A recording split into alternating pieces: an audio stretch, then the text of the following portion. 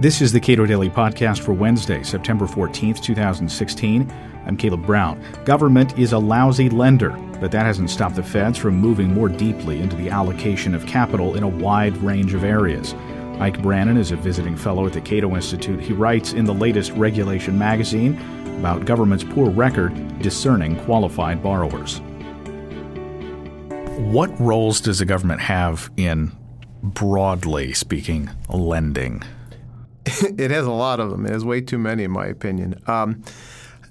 So in housing, it plays an enormous role. And it does so in two different ways. The first thing, of course, is that it has we have a tax incentive where we allow people to deduct the mortgage interest they pay on their house.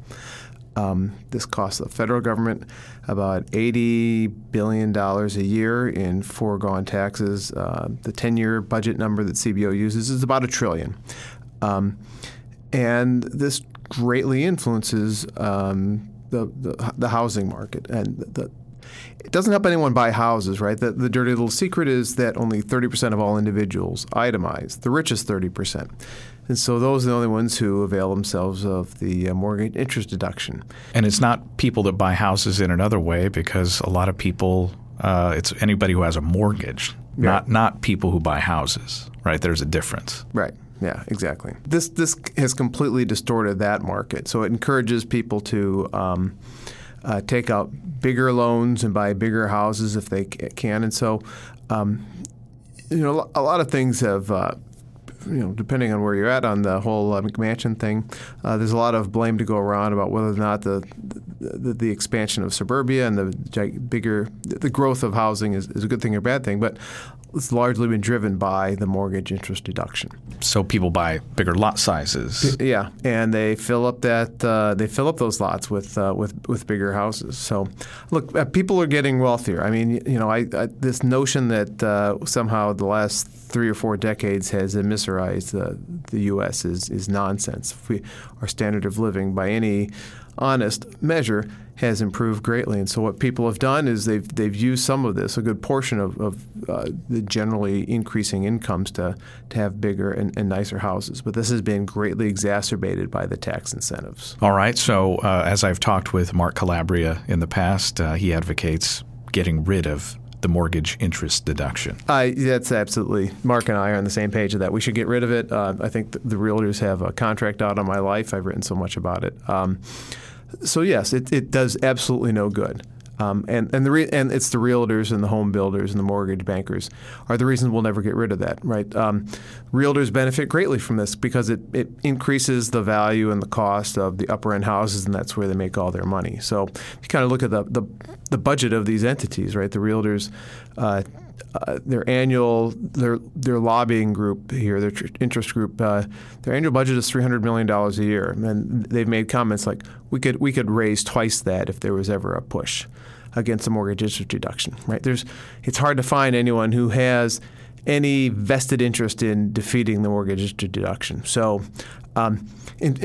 there has been this backdoor push to get rid of the mortgage interest deduction, and that is in these tax proposals, sort of like what the House of Representatives' blueprint for economic growth has in it. Jeb Bush had this. And what those do is they greatly increase the personal exemption and they lower tax rates. And what this does is instead of 30% of everyone itemizing, in those plans it was less than 5%.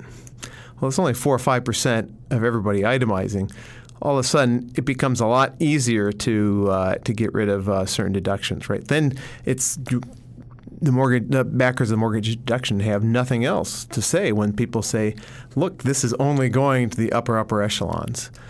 So they're pushing back hard on those plans as well. And it essentially contributes to people going into debt when they might not otherwise. That's right. And this is People take out more.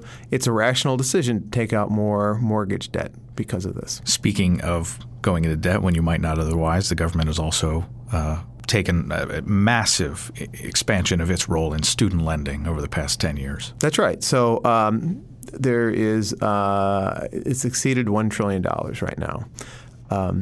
And basically the government now has a monopoly on this. And so one of the things I argue in that piece is that a government monopoly in this has been a terrible, terrible thing.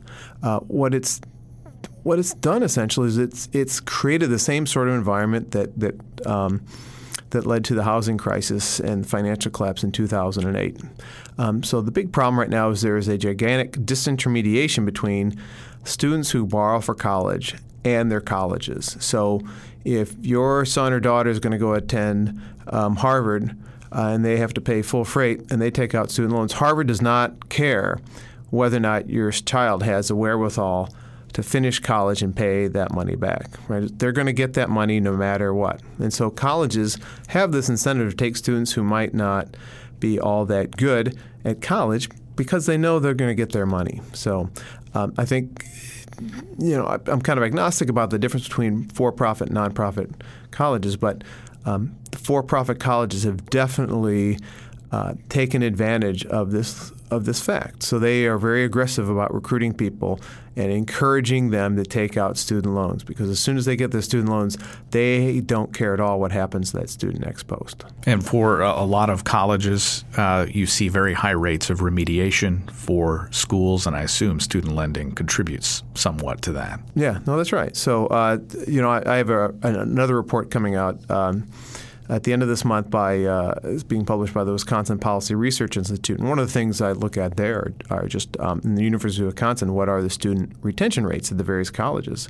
And an amazingly small number of people graduate from a public college after 4 years.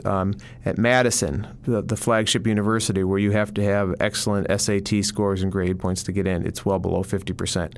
For a school like the University of Wisconsin-Oshkosh, a fine regional school, one I taught at, that number is more like 25%. Like, it's rare to have somebody finish in 4 years. And after 6 or 7 years, at a place like Oshkosh, barely half of those students who started have finished a degree.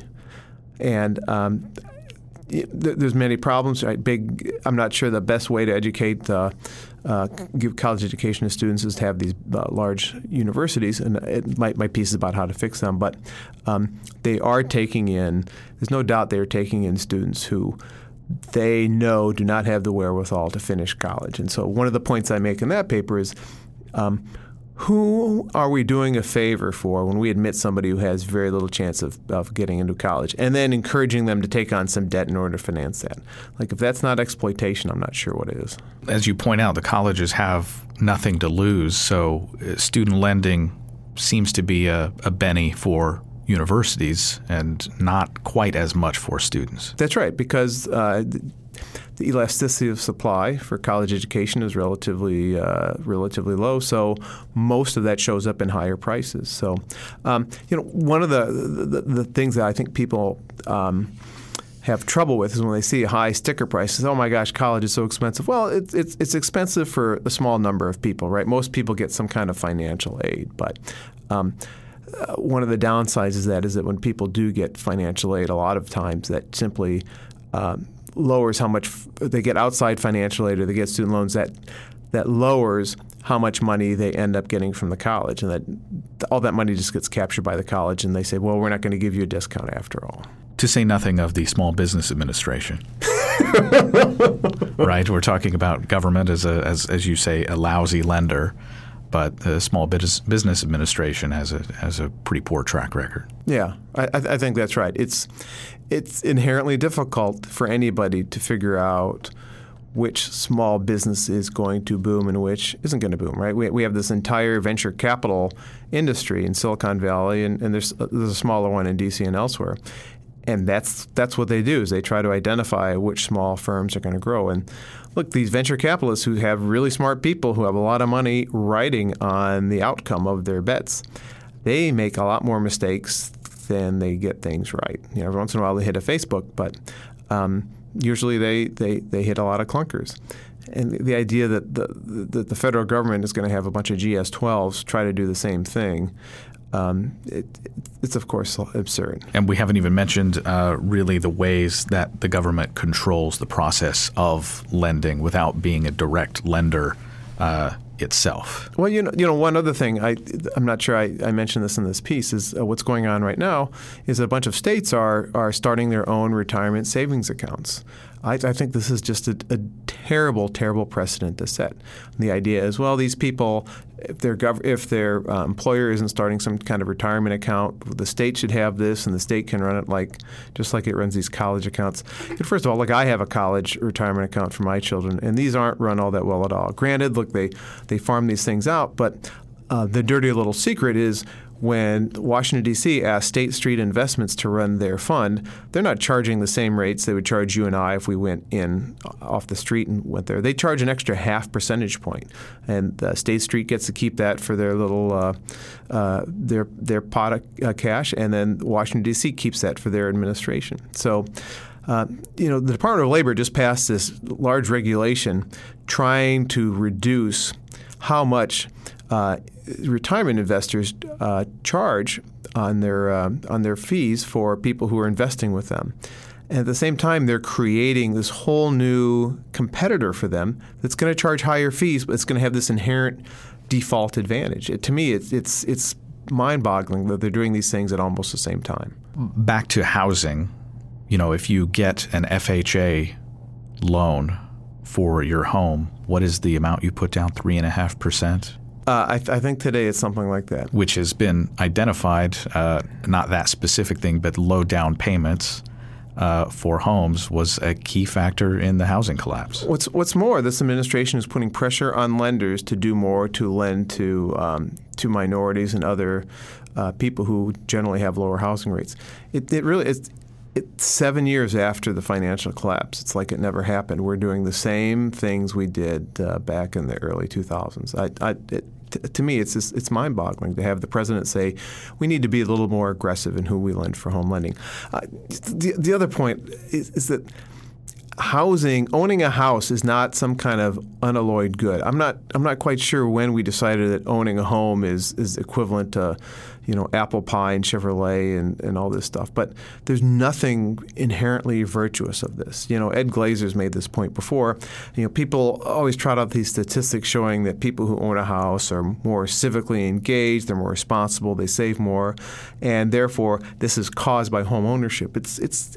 It's spurious logic, right? It's the causation goes the other way around. It's if you've got your act together, you're civically engaged in all these things, you have the wherewithal to buy a house. And we ascribe way too much salutary behavior from the mere fact of someone owning a house. What are some steps that have been offered? You mentioned some tax plans that have been offered to sort of get the government out of subsidizing debt, mortgage debt at least, and student debt to some extent. But what else could we do to get the government sort of out of the way of allowing private markets to be take that greater traditional role of allocating capital? Yeah. So I have this piece I did a few months ago in the Weekly Standard, and I suggested we get rid of the bankruptcy exemption for student loans. Right now, if you have a student loan and you file bankruptcy, you cannot get out of that student loan. And the only other thing that's treated like this are federal taxes. So there is no justification for this. And so what I've argued is you should treat it like any other debt. And in effect, you should rearrange the system so that the university itself has some skin in the game. So if you file bankruptcy and you go out, the college has to pay some portion of that.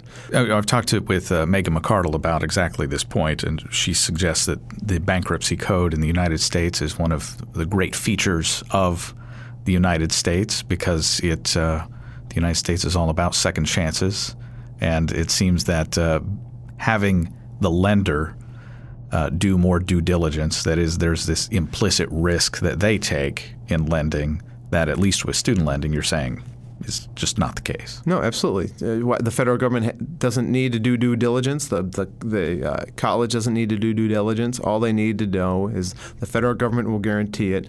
Therefore, you can make the loan. You can be sure you're going to get your money. So there's a lot of things we have to fix there. The other thing we could do along these lines is Fannie Mae and Freddie Mac have created a lot of problems as well, and I think we need to do some kind of reform there as well. The way it works right now, nearly every single mortgage that's conforming, that is, it's less than $600,000 or $700,000, depending where you're at, is essentially bought by Fannie and Freddie Mac. There is no private market, and so they really dictate the terms by which people make home loans. And look, I think the securitization of home loans is a wonderful innovation. It's done a lot of good in the United States, but the idea that we have to have some kind of federal guarantee is just nonsensical. And I think what we've seen before is that Fannie and Freddie became inherently corrupt enterprises the last decade. They were just too tied to their congressional patrons, and they made a lot of bad decisions, one of which was to buy any single piece of mortgage that was available to them in order to encourage home lending. And I think we need to figure out how to radically reform this, if not just start over or get rid of it or let the private market do it. Ike Brannon is a visiting fellow at the Cato Institute. His latest piece, Government is a Lousy Lender, is in Regulation magazine. Subscribe to and rate this podcast at iTunes, Google Play, and with Cato's iOS app. And follow us on Twitter @Cato Podcast.